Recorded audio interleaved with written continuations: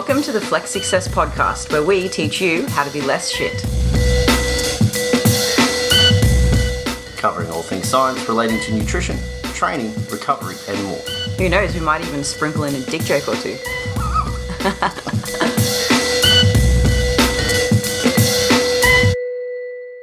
Welcome back to another Flex Success Podcast. I have with me, as always, my co-host, Mr. Dean, and the very special muscle doc, Jordan Shallows.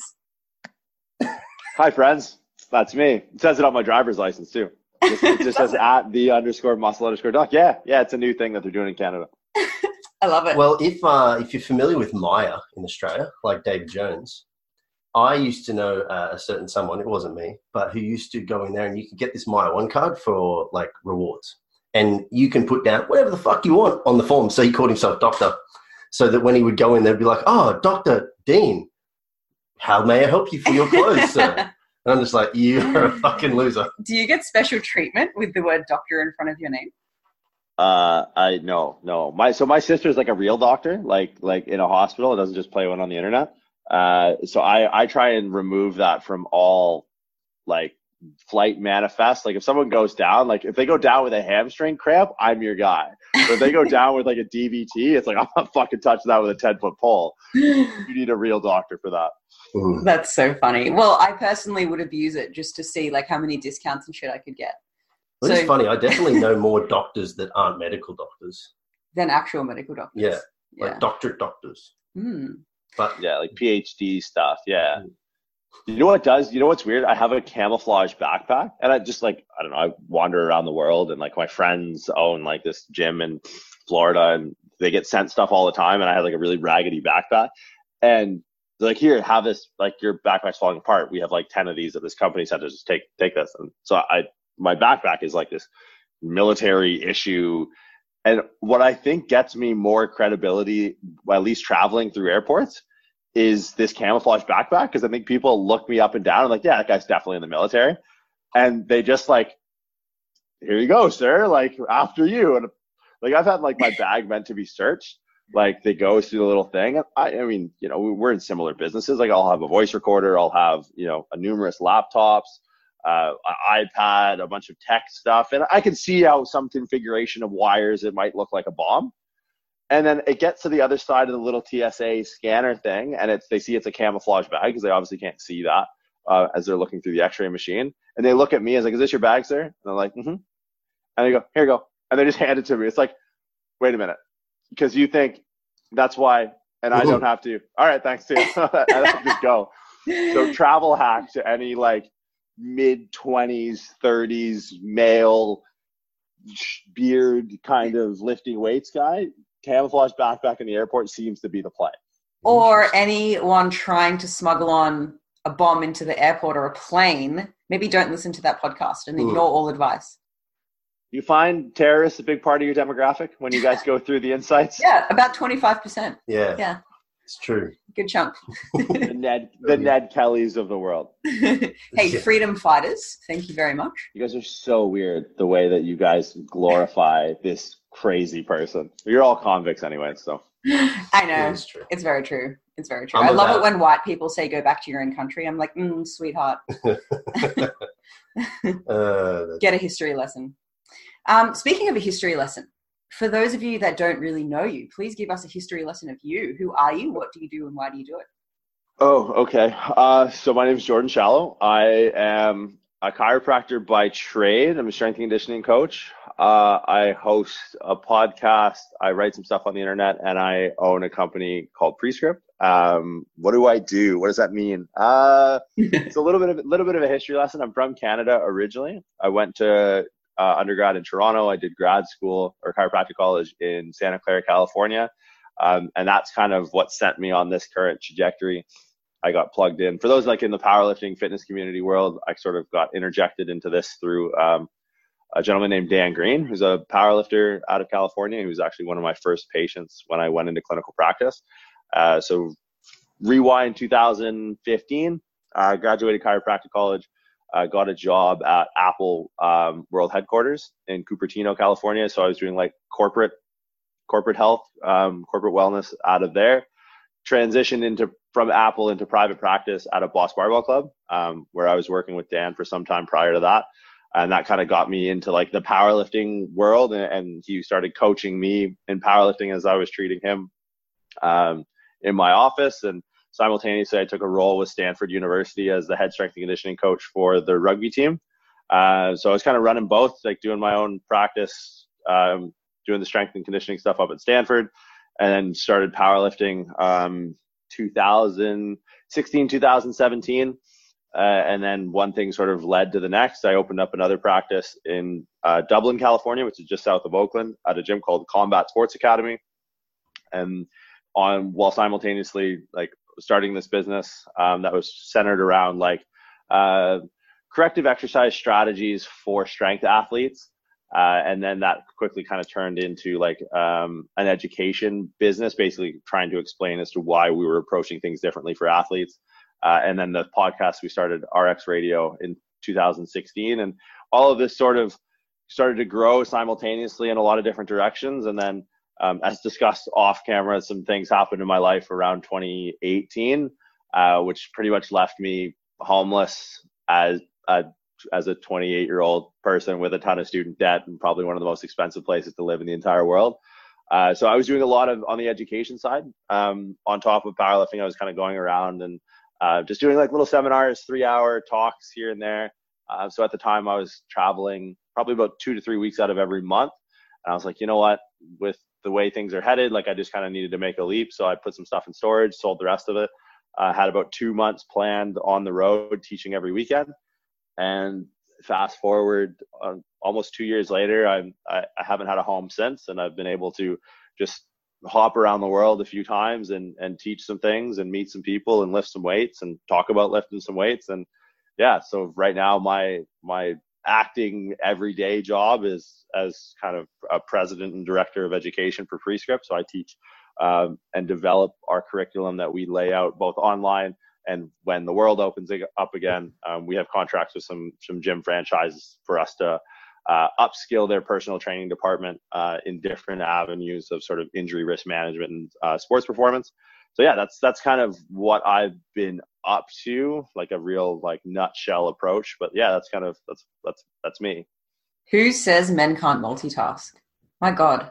Oh, I didn't say I do any of these things well. I just say I do them. I'm dizzy from listening to that. How stressed are you right now, Jordan? Not at all. Are you serious? This is incredible. This is no, not. I don't work. I wake up and I get to talk to people, and that's part of my job. But I don't. I used to be really stressed, like when I actually had to do stuff I didn't want to do. But now it's easy times. I love that. That's a huge distinction between, I think, like doing work that stresses you out versus doing work that you otherwise enjoy, and then how that transfers into even like how effective you are as an individual. So yeah.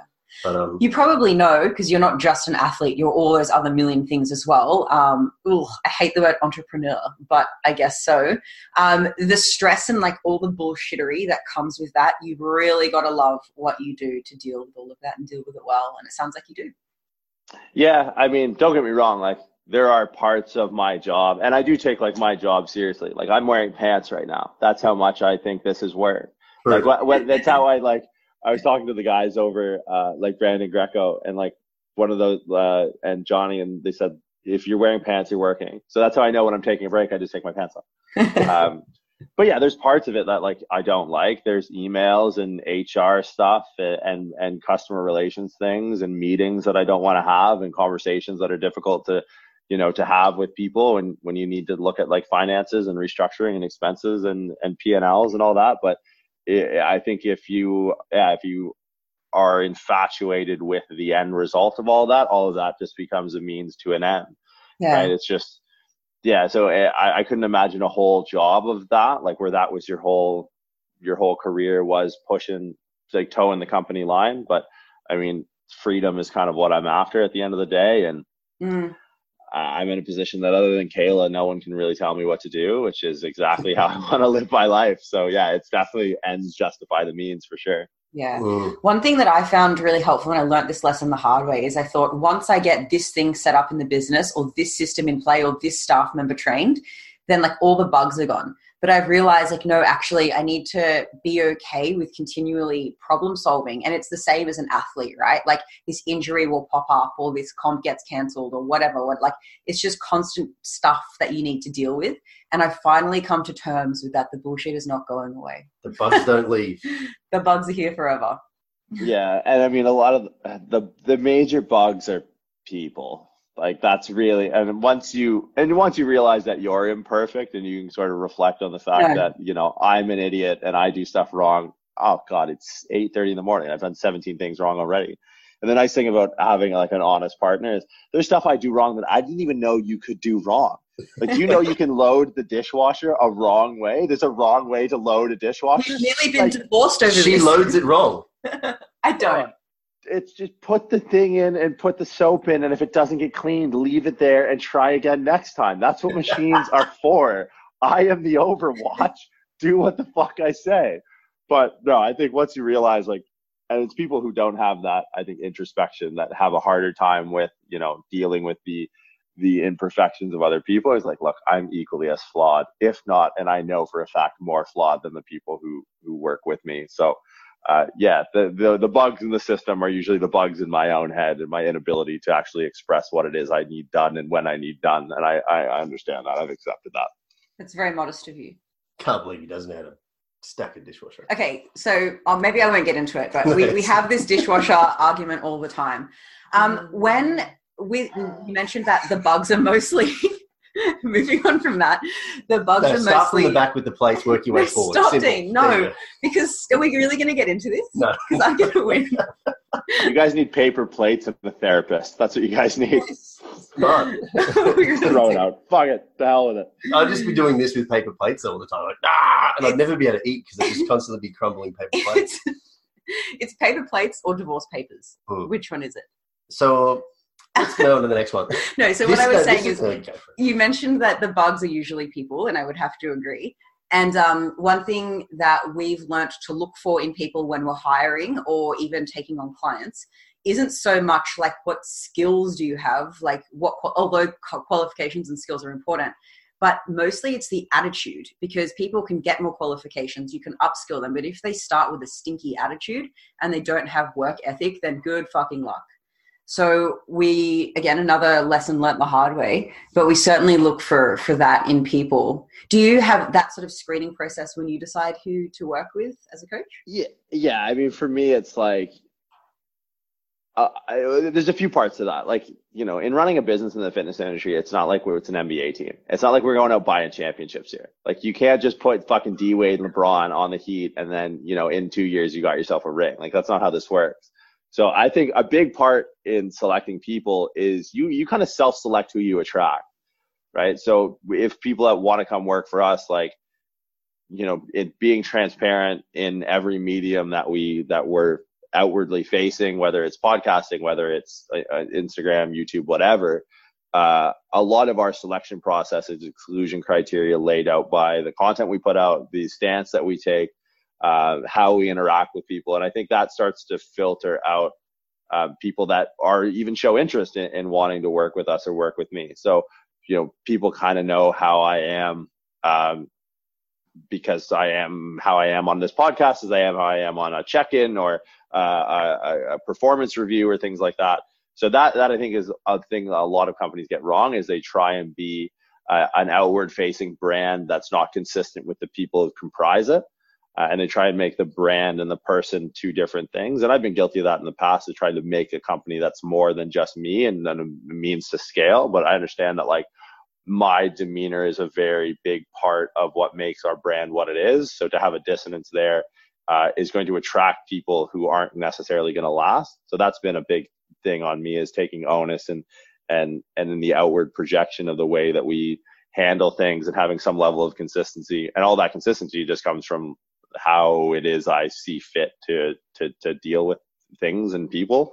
So you just start to attract more, less, but of a higher quality candidate. And quality doesn't have to, like you said, doesn't have to be qualifications. Like, quality, I'm looking at very much like the personal level.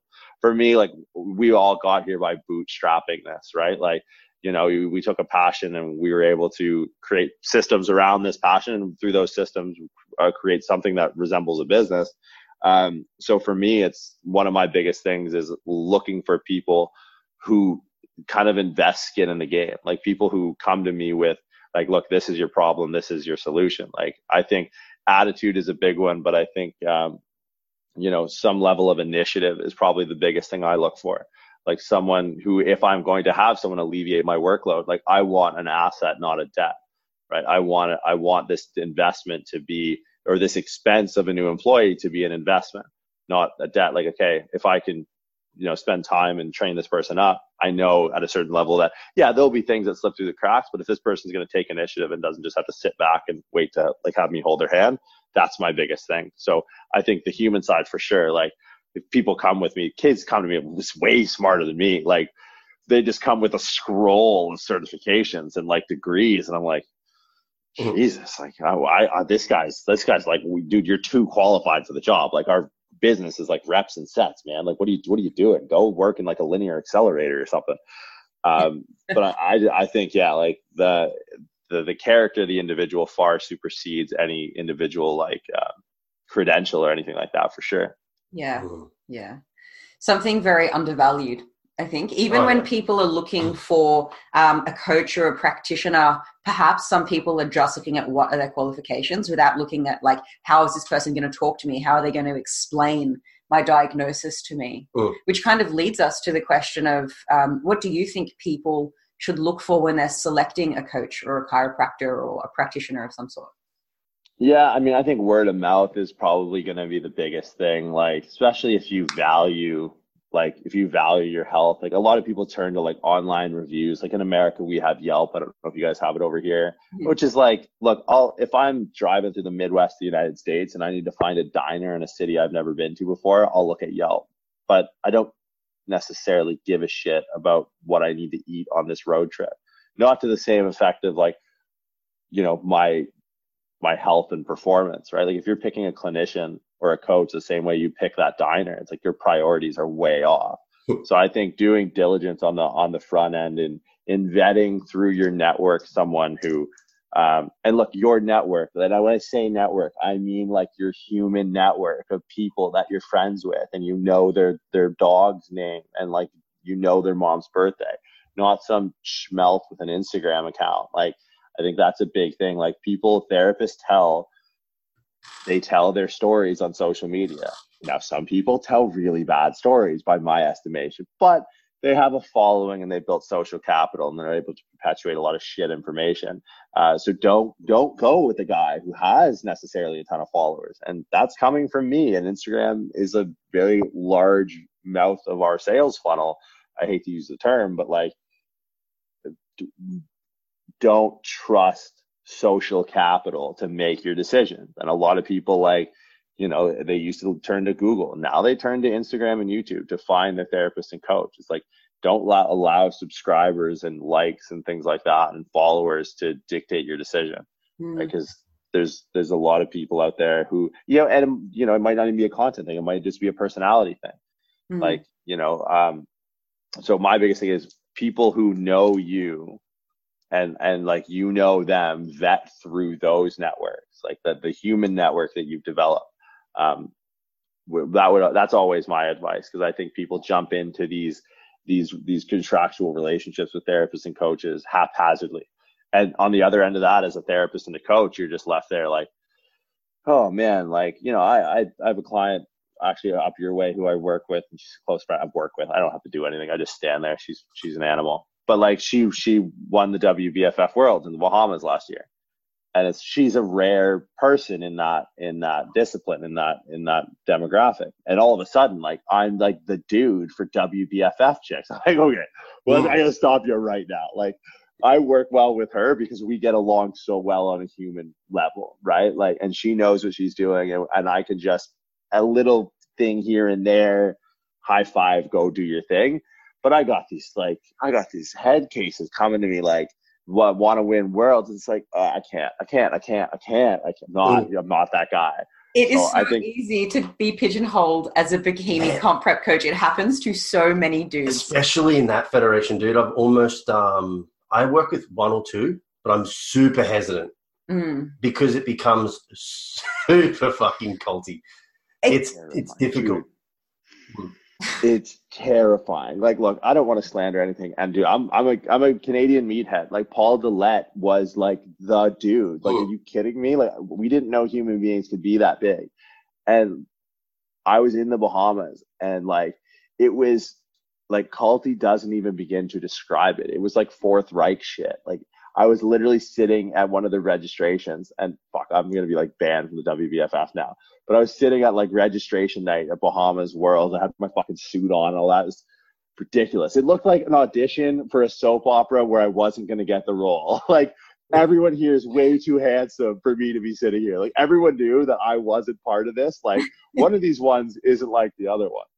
And it was like propaganda, man. It was so strange to me. And it was then and there that I realized, like, look, my client is very much, her name's Alicia Gowans. She's very much an aberration. Like, she's a very different person, and she sits there and she plays the game and did really well. But afterwards, like, my involvement, but like you said, pigeonhole, like, oh, she won and he's there, so he's the reason she won. I have nothing to do with this. And I want to, outside of her involvement, have nothing to do with this. And my email inbox and DMs are just, it's like, I can't. I'm sorry. Like, this is not going to work long term. But interesting for sure. It is certainly the epitome of the IG influencer realm for the fitness. Well, I shouldn't say fitness. Well, they say fitness. Fitness and fashion. Fitness and fashion is their tagline for that sort of physique competition. Don't they even have like you can only win if you have this many Instagram followers? Isn't that part of their thing? There's certainly a large focus on your marketability. Yeah. Of which that may be a part of it. You get marked. You don't just get marked on your physique and like your stage presence and stuff, which is what you would think you would get marked on in a physique sport. Marketability is something that contributes to points, I believe. And yeah, it certainly has an influence. Yeah, okay. The influencers have an influence. Dean's client? No, but they're actually not backwards in coming forwards about it. They say part of this is you have to be a marketable individual. When they first started out, dude, they were giving second place people pro cards and first place people the win, but no pro card. Because the pro wasn't they weren't the status quo for what they expected a pro to look like. Right, and at least they're hiding it in plain sight. Where, why was Kai Green not winning Olympia? Maybe a grapefruit had something to do with it. Do you know how hard that was to find on the internet, Jordan? I'm glad it's really hard to find. I found it and I shared it, but but it was hard. They hit it well. I've not seen. Have you seen it? No. It's exactly as you expect. It's that's a dick and a grapefruit. Yeah. No. Sweet. Good. Not a citrus fruit kind of guy anyway, so doesn't really tickle my fancy. Stick with some mushed up banana instead. Mate, as a traveling man, how do you see chiropractic worldwide? Like, does it differ much between like Canada to Australia to America, and what are some of the nuances within? Who's best?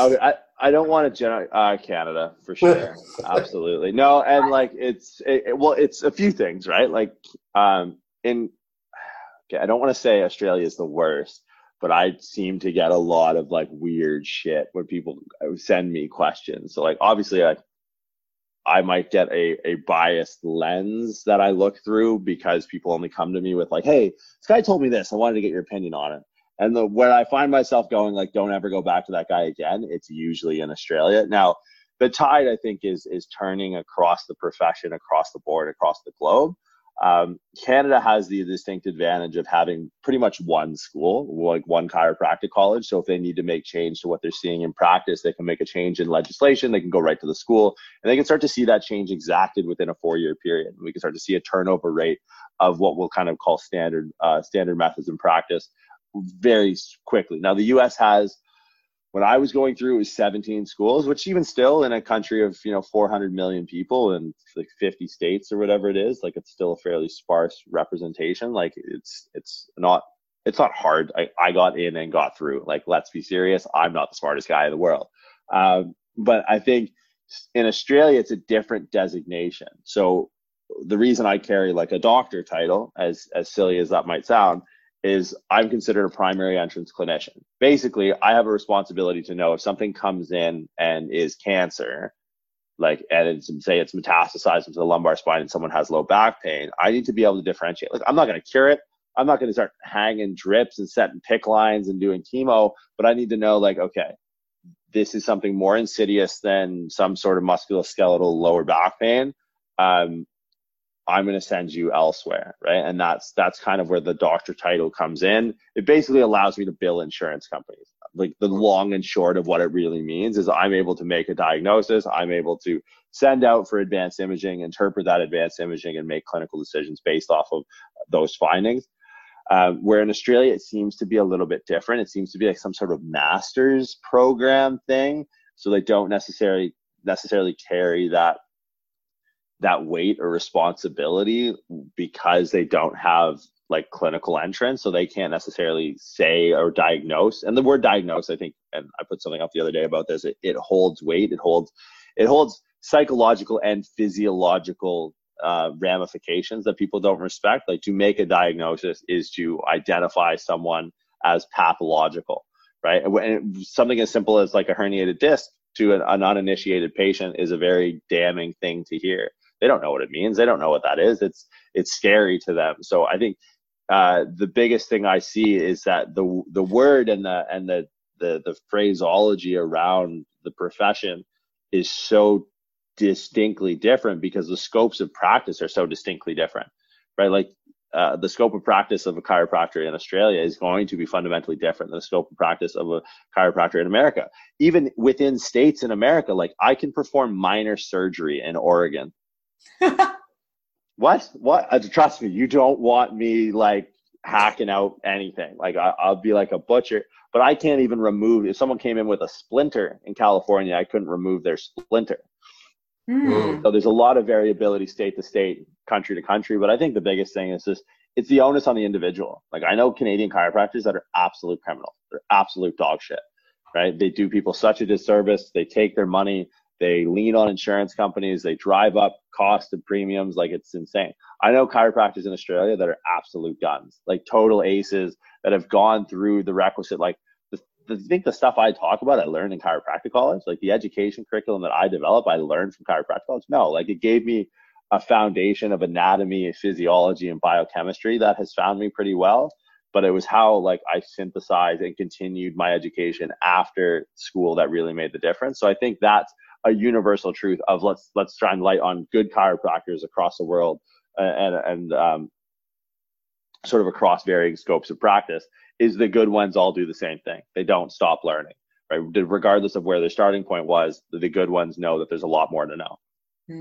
And PTs and coaches and across the board. Yeah, that goes across all professions realistically, because it is essentially like going through that study component of your education is really just building frameworks and your ability to understand research, critical thinking skills and all the rest of it. The tough thing is, though, is that the certificates on the wall, although your pictures behind you may look like them to the eye that is not aware of what that is. Usually when you have podcasts like this and people are a professional, they always have their shit in behind. Yeah. Well, I don't live here, number one. So this guy's a bit of a sneakerhead, and he has the greatest collection of artwork I've ever seen. It's the 99 Problem series. So they're all pictures of Jay-Z identifying different problems. So this is problem 42. Radio won't play my hits. Love it. For those of you just listening and not watching on YouTube, there are photos hanging in Jordan's Airbnb. Yes. And that is what he's showing us. How funny. Oh, No, that's perfect. It's really level. That's It's not my house. You're about to find out that there's a right way to hang a picture. That is not it.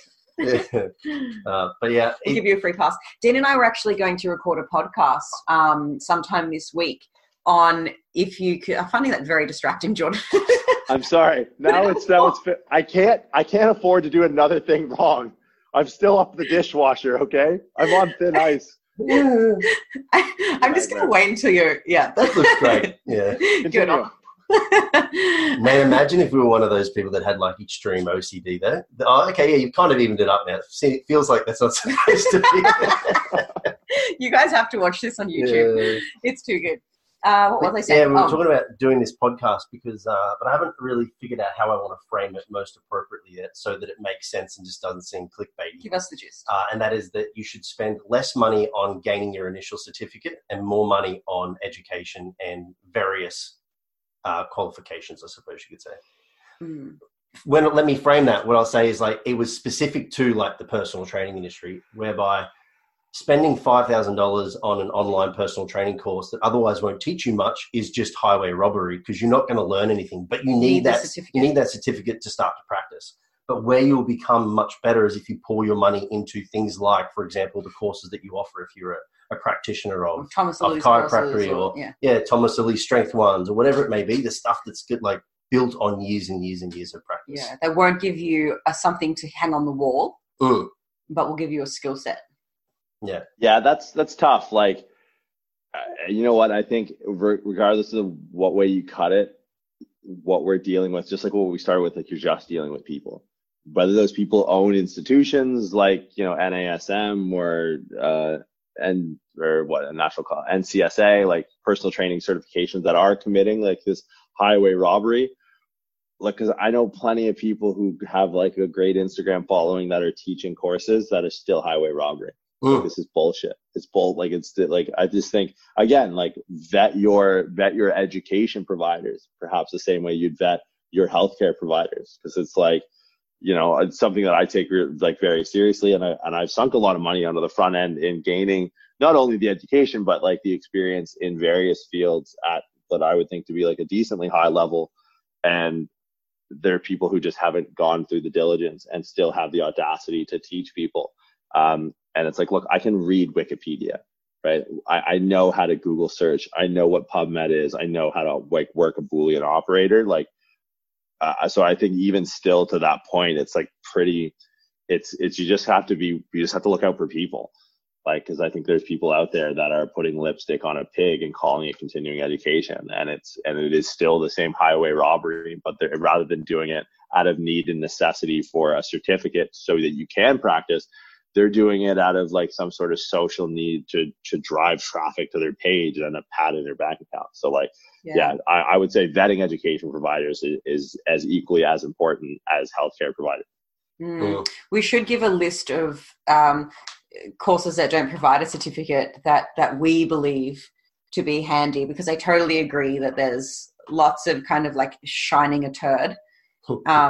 And making it look fancy. And sometimes also to the point of people having a big online following and then us thinking, oh, they must be smart, this course must be great or whatever. They can sometimes be an inverse relationship, because it's easy to build a really good online following by putting up photos bent over in front of a camera in lingerie. Like, people are going to like that page. People are going to like it, but that doesn't mean that you have quality information to give. We don't put up nudes.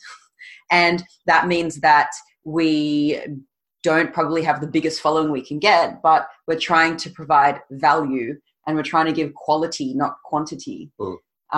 So yeah, it certainly doesn't mean everything. Yeah, I only put up nudes when I'm feeling sad and I need some self-validation, you know, or some external validation, I should say. I'm sure we could all think of a few people that you're definitely talking about. So we can get more hits on this podcast, which will be posted onto YouTube. Can you please take your shirt off? So you want hits, right? Of the three of us, Dean, go on then. No, it's not good lighting in here. Sure. Fucking bodybuilders are the worst. I don't know if I want to be called one of those. For years, I've called myself a hobby builder because I refuse to be lumped into that group of humans. Hobby. Or aliens. Whatever they may be. Mutants? I work with enough of them that I'm like, yeah, you and I aren't the same person. Like, we don't align in our thought process, in our values, like where I put most of my time and my energy. So I'm just going to call myself a hobby builder forever.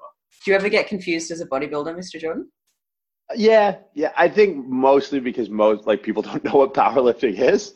Like, I travel a lot, so airports are places I find myself often, and like people always like when you fly a lot, there are benefits to flying a lot. So I find myself in positions where like I probably shouldn't be. Like, it's like going to the casino. Like, if you gamble a lot, like you're going to get comped a room. Like, if you travel a lot, like there are lounges that you go to that other people don't. It's like, look, I spend a lot of time in the air. So I'll be like, I've literally been in like airport lounges and people have asked me to like clear their tables before because they thought I worked in the lounge, and I'm like, oh, for fuck's sake! Like, oh no, man, I'm on the 10:20 flight out of JFK, man. Like, I don't. They're like, oh, like, so wait a minute, like, what do you do? Like, what do you do is a question I get a lot. Yeah. Because I'm like, I don't know, I'm like 29 years old. I'm flying around and whatever, and I'm around all these other people, and they're like, why is like I'm easily the youngest person in this airport lounge by like 40 years. And so like, oh, like, what do you do? And the initial thing is like, oh, are you like one of those? They'll do two things. They go, oh, are you like a bodybuilder? And they'll like do an overhead press motion. Like, you have great shoulder mobility, sir, but that is not what I do. And I'll go, or they'll do like, oh, are you a weightlifter? And they'll hit like a side bicep pose. And I'm like, nope, you fucked that one too. I'm like, so like, and I have to explain what powerlifting is. And I think it's more so people think bodybuilding and powerlifting might be the same thing. That's why I get lumped in as a powerlifter. And then I'll go to like the buffet and grab like 12 scones. And I'm like, I'm not a bodybuilder. I'm just going to eat all of these before my flight. You're not part of the Hunger Olympics. But even then, half the people don't have a fucking clue, like, what any of it is. Like you said, they're like, I've got pretty big arms, don't I? You're like, what, are you looking at me and am I looking at you? Like, are we looking at the same thing right now? Like, you're telling me how, like, they might be suggesting you're a large human. And yet they clearly look very different to you, but then they want to compare with you. Right. Dean got asked if he does the gym workouts recently, as if there's like just like maybe just one pamphlet of the workouts that you can pick. Right. Or the best one, I think it was somewhere overseas, and I was sitting like on a bus or a train and like right near the door, and literally a guy walks down the aisle. As he hits me, he goes, "Hey man, how do you get arms like yours?" And no, I was like, as he's exiting the train. Train them. See ya. Like it's that one it's that little secret that Dean has about getting big arms that he can pass on to the guy as he's leaving the train. Yeah, I need to. I want to find this guy because he's probably out there with like 24-inch arms right now, just looking back on this faithful interaction with Dean on the train. Do you know my favorite question is what protein do you use? Ooh. Who the fuck cares? Right. Yeah, that's the one. Just I you just can't with people, and it's kind of demeaning too. Like it's always said in somewhat of a condescending way to like it's always tied into like the dumb meathead. Like people always like talk slow or like I speak a different language. It's the same way my mom talks about this lady Shiping that she works with. Like my mom's from Newfoundland. Like it's just all white people. And my mom's not racist, but the way she talks about her interaction with this lady Shiping at her work makes her sound like the biggest racist I've ever met in my entire life. Because even when she recounts her interactions with me, she talks slow. Like, Mom, like Shiping speaks English. Like I speak English. Why are you talking slow? Like when people talk to me, they're talking to me like I'm from another country. Like, so, like, wow, you must how many days a week do you work out? Like, why are you talking to me like that? Like, why are you talking so slow? Like we could like at least double the cadence of that conversation. It's an odd outward perception for sure. Is this when you say I'm a fucking doctor? Yeah. No. I just say I do Zumba classes. That's how I get out of this conversation. I was like, I do Zumba class twice a week and I keep walking. That's my advice when someone passes me on a train. Now, that's going to be mine. Zumba. That's it. Just one answer. I need you need Zumba a pithy answer for everything. No, you know what you need, and I've been thinking about this. I just watched the Joker movie recently, and you need a laminated card. Because like I get asked 7 questions. It's the same 7 questions over and over and over again. So I just want to start like laughing hysterically and handing people laminated cards just to be like, oh, like what the fuck's this guy's problems? Just so they leave me alone. You should just go in and put them out on the tables in the lounges that you visit at the airports. Just with your face. This is what powerlifting is. Like here's Johnny face and then the 7 things that you offer people as a service. Now, we had some questions from our Flex Success audience because we put out a post saying, what do you want us to ask Jordan? So, Dean, do you want to ask the question? The first one is, what protein powder do you use? Go on. And do you lift?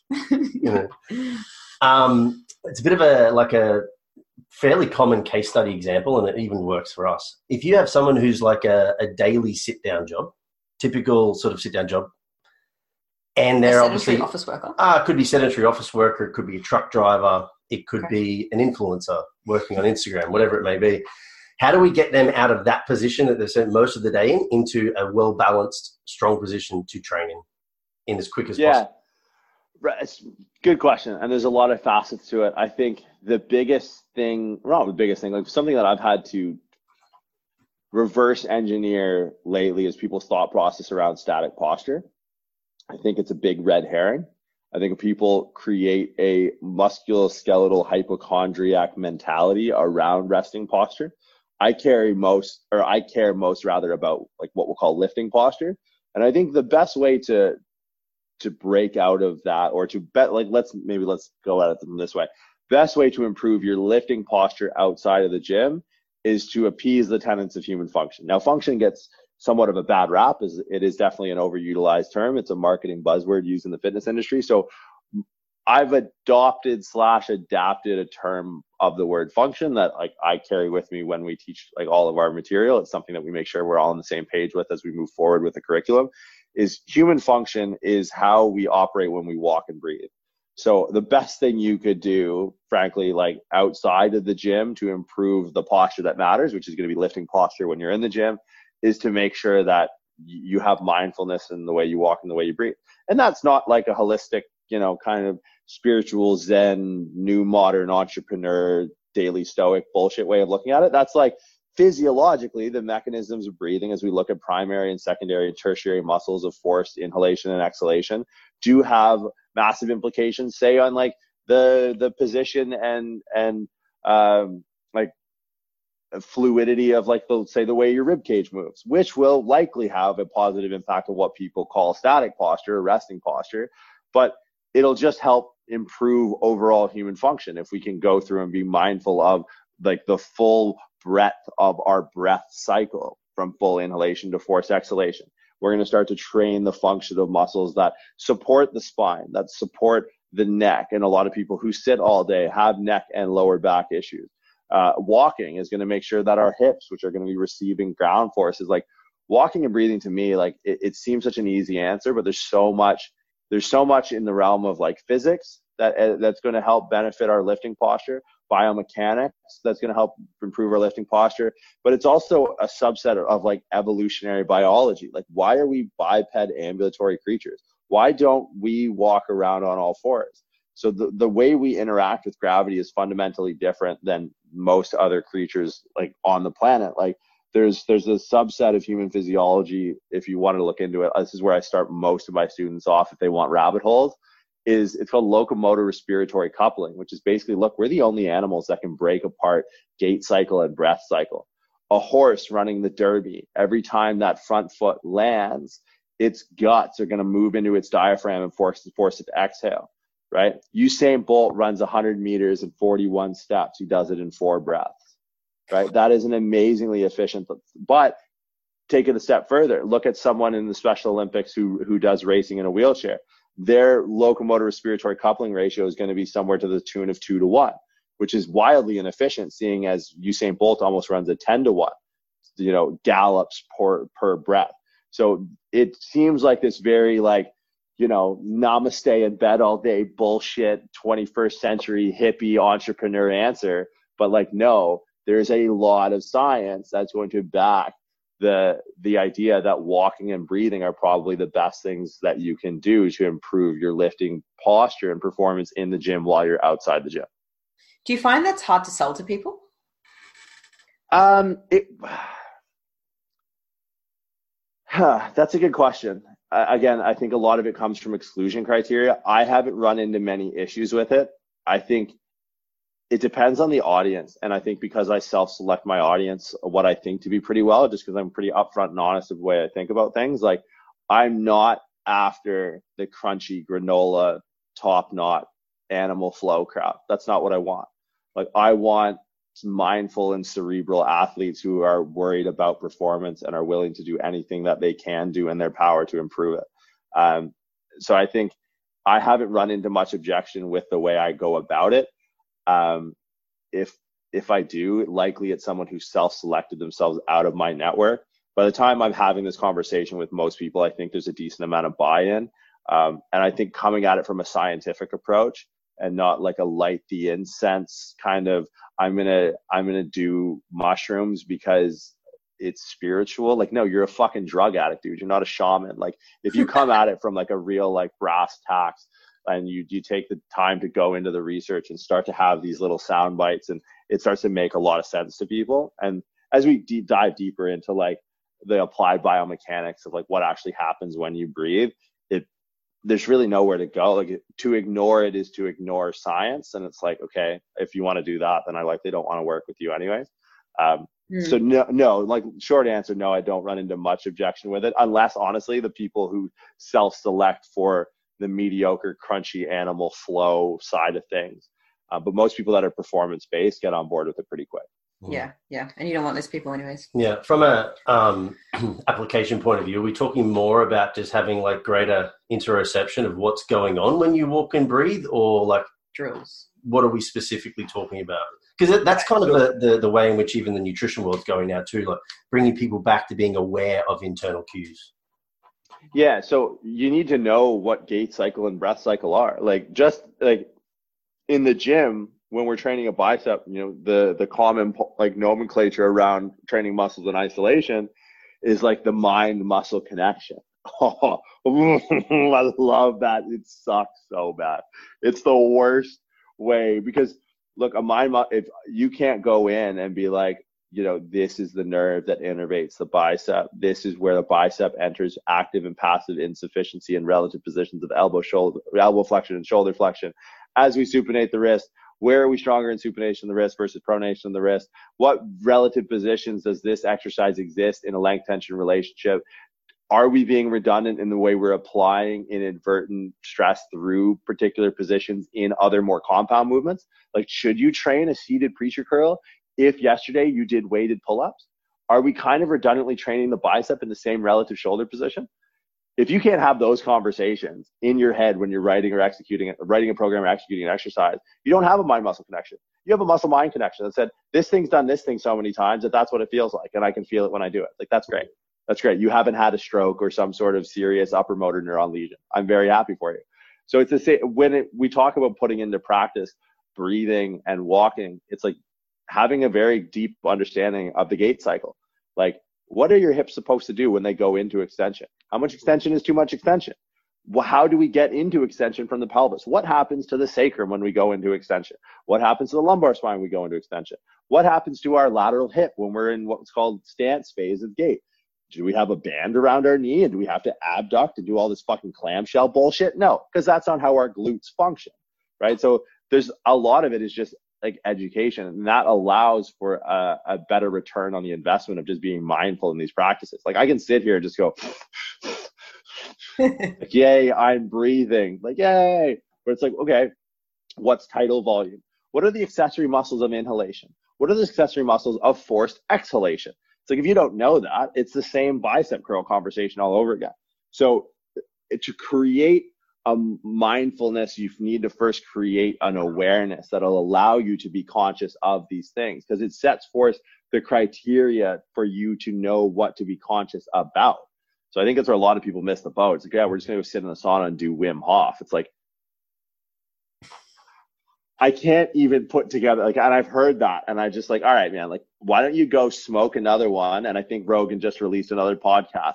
I'm going to go and actually try and make a difference in the world. Cool. Awesome. Sweet. Psilocybin mushrooms. We'll see you next time. Like, it's a really, that is honestly the biggest thing to overcome, is the clickbait surface level explorations of these two subdomains of health and fitness that are so easily accessible through, I mean, Rogan's an easy one to pick on, or like Wim Hof from the breathing end. It's like, if you don't know what like respiratory sinus arrhythmia is, but you track your HRV, that's like not knowing what like a macronutrient is, and you track your calories.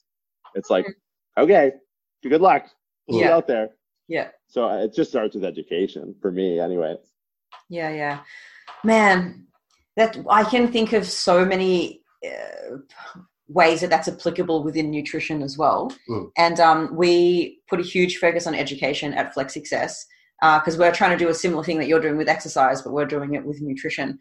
And we do find, though, that although we self-select, sometimes it's a hard sell to be like, hey, you need to learn these things.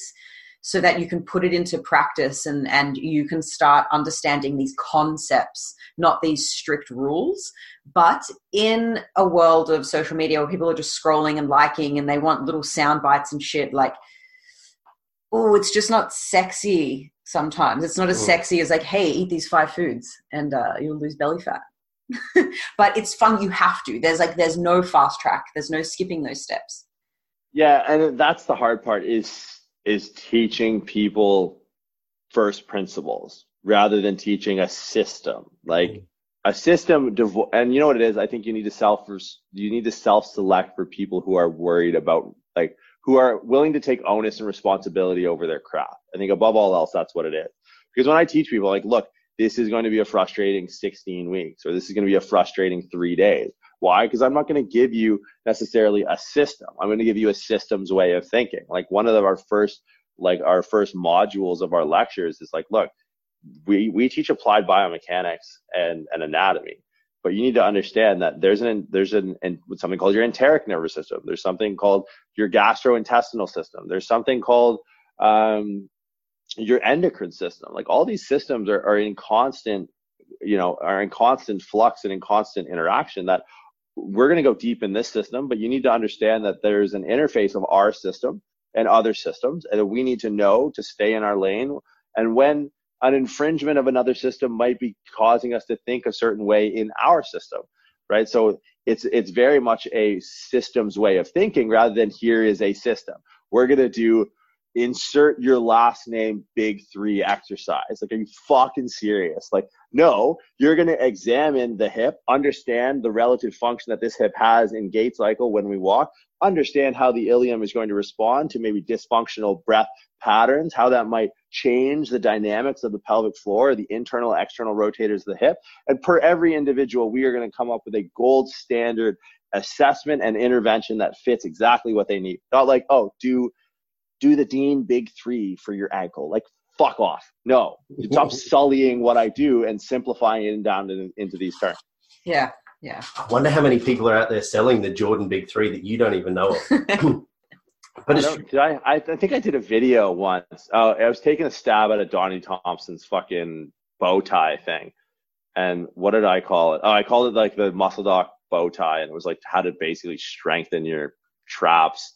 And he had a bit of a dig at me, but it's like, I love entering into art. And this might sound like a really arrogant thing to say, but like entering into arguments where you're not wrong. Like as someone who's been in a long-term relationship all the time, you know, and again, like, you know, you win the war, don't win the battles all the time, because that's an expensive consequence if you try to win every little battle.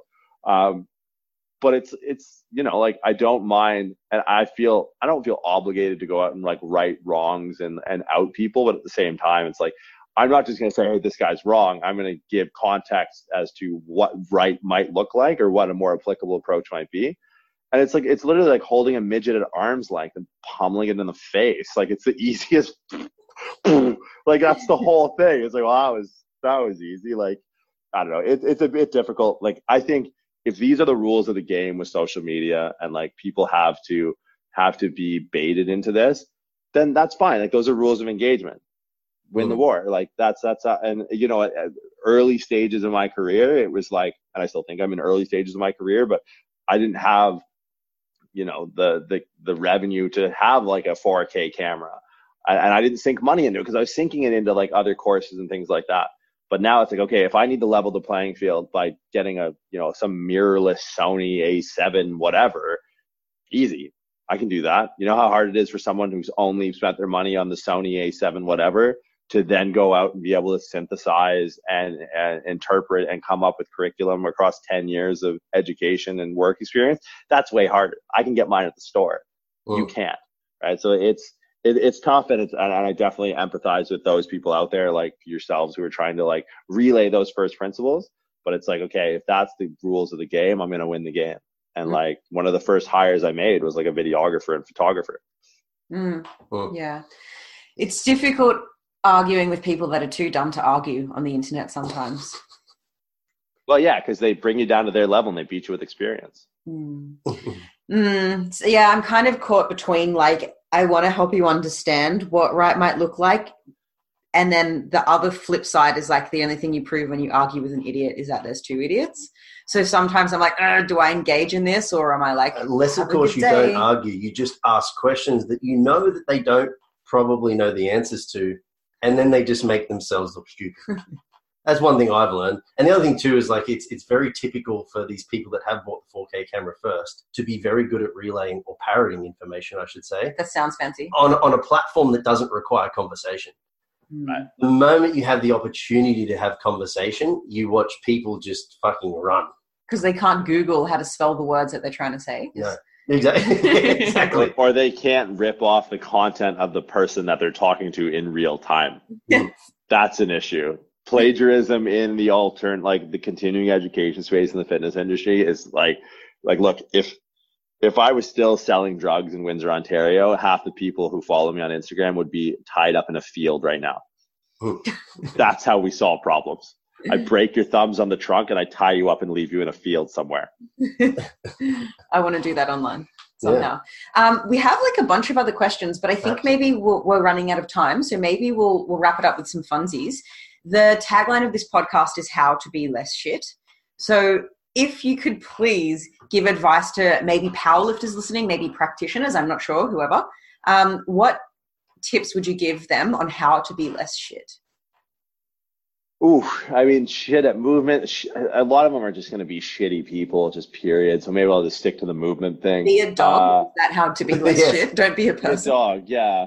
Be a dog. Try to be reincarnated as a dog. I would say, maybe just doubling back to the walking and breathing. Like, don't establish a practice. I hate this idea of like same with like practicing gratitude. Like, it's not a practice. Like, it's something that you do inherently. So for me, like establish an understanding of the benefits of walking and breathing. I think for powerlifters, especially as I consult with a lot of powerlifters on like the performance side of things. And I think it's the habit of expressing an understanding of the benefit rather than just haphazardly going through the movements of like, you can go for a walk every day and sit there and like just focus on breathing for 5 minutes. But if you don't know, like in the same way you can go through the motions of like a squat, or you can go through the motions of, a deadlift or a bench press, it's like there has to be some sort of attachment to it. And, the guys who are really good at it, they can tell you, they can break it down into every micro task of completing those movements. And it's the same thing with that. Like, I would say start by creating an understanding that'll lead to awareness, that'll lead to an unconscious ability to perform these things better. But to be less shit as far as like from an athletic perspective that's where I find myself giving the most of my counsel towards is walking and breathing. Okay, cool. Now, could you give us, next one, something worth sharing? Ooh. Have you read a book, watched a movie, listened to a quote, something that you think is worth, or maybe one of your courses that you think is worth sharing with our audience? A book I find myself recommending, and this is going to go totally the other side of the spectrum, especially now, like, it's a book I refer back to because we don't really have problems. And this is kind of more of like a metaphysical thing, but like there's a book called If This Is a Man by Primo Levi. It's a tough book to read, not in the sense that it's, written in iambic pentameter or like translated. It's not like the Bible or anything like that. It's just hard to read because it's based off of a firsthand account of Primo Levi, the author's experience in a Nazi work camp from 11 months in 1942 to 1943. I think it's good to lend perspective in what we lead to be comfortable lives, even if our comfortable lives don't exist. Our favorite prime handle lat pull down machine in its current iteration because we're stuck inside or lifting out of our backyards or whatever. I think a lot of kids these days, I mean, we have to have problems. It's a means of, deriving meaning in our lives, but realizing how piddly ass your problems are in the grand scheme of things. So that's a book. That's my favorite book by far. And it's one that I've read. So, I mean, if I'm going to share anything that's actually impactful, I'm just going to share someone else's stuff that's way better than mine. So the book's called If This Is a Man by Primo Levi. So for me, that's something that I think a lot of people should invest their time in gaining some sort of perspective about just how good they have it, especially like seeing people not complain. Well, some people are complaining with like the current state of affairs. It's like, you have no idea. You have a safe home to hide in right now, you lucky bastard. Right. Yeah. It's so that, like, you know, and hopefully we'll never have to revert back to that, but people get so, they get so narrow-minded in their experience and so pigeonholed in their experience that everything is relative to them, where it's like, if you had any idea, and I find that this book gives you a very like visceral reminder of what is possible. So that for me is something that like, that keeps me centered. Like, oh yeah, gyms are closed. Yeah, sweet. I don't need to worry about like the levels of the toilet, because if it fills up, I need to walk 100 yards in the snow barefoot, going to get an infection and put to death. Oh, I don't have to worry about that. Okay, then I don't give a fuck. The gyms are closed. That is perspective. Absolutely. Well, thank you for sharing. I might check that one out. That sounds great. It does. Well, we got 3 rounds of fun questions that are relatively fast answers. Yes. So first one is, you have 24 hours left on this earth. What would you do with that time? This is going to sound really corny, but the same thing I do every day. That was my answer. I know I felt so boring when I said that. Shit, shower, not shave, masturbate. Eat a lot of food. I mean, yeah, up early, like do some stuff, answer some emails, go for a walk, and I don't know, talk to you guys, eat some food, go train somewhere, do something, eat some more food, answer some more emails, write some stuff down, and I could sail off into the sunset like that. I'd be cool with that. Well, I mean, you're not in a prisoner war camp, right? No. Just a quick extra question to that. If there was one food that you could eat for the rest of your life, what would it be? If it was only, you have to repeat that meal every meal for the rest of your life. Just because food seems to be important to you. From a macro perspective, it would probably be nigiri, like salmon nigiri. But I'm inclined to throw like ribeye steak into the mix. But I don't know if I want to go keto for the rest of my life or be one of those carnivore fuckers. So, but it could be a meal. It could be like keto with potato chips. Yeah, I mean, it could be steak with potato chips. Yeah, then I would have steak with nigiri. Oh yeah, I don't know about that. That's like a legit fucking steak what do they call on it? the nigiri, like just two. No. Or like nigiri can be a condiment. Like you can put nigiri on things. Like you put like sauce on things. You just put some nigiri on it. It's a surf and turf. Yeah, I don't know if I'm not feeling that answer, but that's cool. I'll allow it. The second one is what is something that you could tell us that would surprise the audience? Something about you, maybe a habit or a hobby or an interest. Most people are surprised when they find out I play like guitar and like I'm somewhat musically inclined. Like I play guitar for like 17 years. What type of guitar? I have 7. My pride and joy is a Gibson Les Paul, which is like the Zakk Wylde edition. It's like this yellow bullseye, you know, it's quite a heavy guitar. Those you like know the genre. It's kind of like this infamous signature series of the guitar player for Ozzy Osbourne. So that's kind of like, that's my baby for the electric side. And then I have like a really nice full body Ibanez acoustic guitar that I like to play. Cool. But yeah, that's one thing. Like it becomes increasingly more difficult the more sausage like my fingers get. But that's usually one where like I didn't think you could do that. I thought you were a meathead. Yeah, that was pre-meathead days. So I started playing when I was 12 or 13. So I've been at that for a long time now. Do you ever travel with them? Guitars? No, it's a bit difficult. They're either at my place in California or my place in Canada. So I sit down every now and then. You catch an Airbnb with one hanging on the wall. So like I'll rent that place and be able to riff for a little bit, or like, you know, some of my friends have guitars. So I'll just pick up theirs whenever I'm passing through. But I don't play as much as I'd like to. But when I do stop, it'd be something I want to do more often. Nice. In lounges where people will definitely ask you questions then. Every 12 months at the end of the year, I put together a Flex Success Christmas song. So I'll get like the jingle to Rudolph the Red-Nosed Reindeer, and I'll change the lyrics, and I'll give the coaches lines and make them sing. So maybe we'll commission you to do like the music in the background. It's not good. It's real good. You can't play nicely. Okay. They fucking love it. I think I'm busy that day, but I'll have to check my schedule. All right, get back to us, Jordan. We'll all right. Definitely book him in for something that he doesn't know what it's for, and then just surprise him. Now we're going to play a game called Would You Rather, and you have 2 choices. All right. Would you rather? Yeah. This is like literally out of a thing called Shitty Choices. So it's a random box. Have your dog walk in on you while you're having sex with your dad. That's fine. Or have your dad walk in with you while you're having sex with your dog. Yeah, I mean, I've heard that one before. I mean, yeah, I don't know. I don't know if I have an answer, and yeah, that's the thing. I don't, which is the interesting part about that scenario. Yeah, it's a tough one because it's just with dogs. Like, I refuse to like answer any questions like when it comes to that on dogs. Like, I watched The Butterfly Effect when I was 15. I went to a movie with a girl. My parents dropped me off, and I left halfway through because there's a scene where there's a dog burning in a bag. It's not actually burning in a bag, so I just left. So I'm probably not going to answer that one because I don't even know what the right answer would be. But the fact that one of the answers is with a dog, so I'm probably not even going to answer that. All right, donkey. Oh, you take the donkey then. I feel like Dad's walking on you with the donkey? Your dad, yeah, how do you explain that to your dad?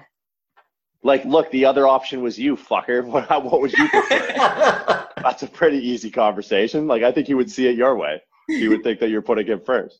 No, he'd be like, yeah, fair choice. That's very kind of you. Very, very kind of you. Now, if people wanted to look you up, maybe your courses, you on Insta, where would they find you? Yeah, so Instagram is at @the_muscle_doc. If you just search Jordan Shallow, I'm sure it'll pop up. Courses. So we just started our summer semester. That'll run through till the middle of August. We run 16 weeks of live lectures. So sign up for the fall semester will be in July with late August start. So that'll be the next course online. Not sure when the in-person stuff's going to be opening up. We have some courses in the UK that we look like we're going to be going ahead with, as we'll be hopefully be able to enter the country by July.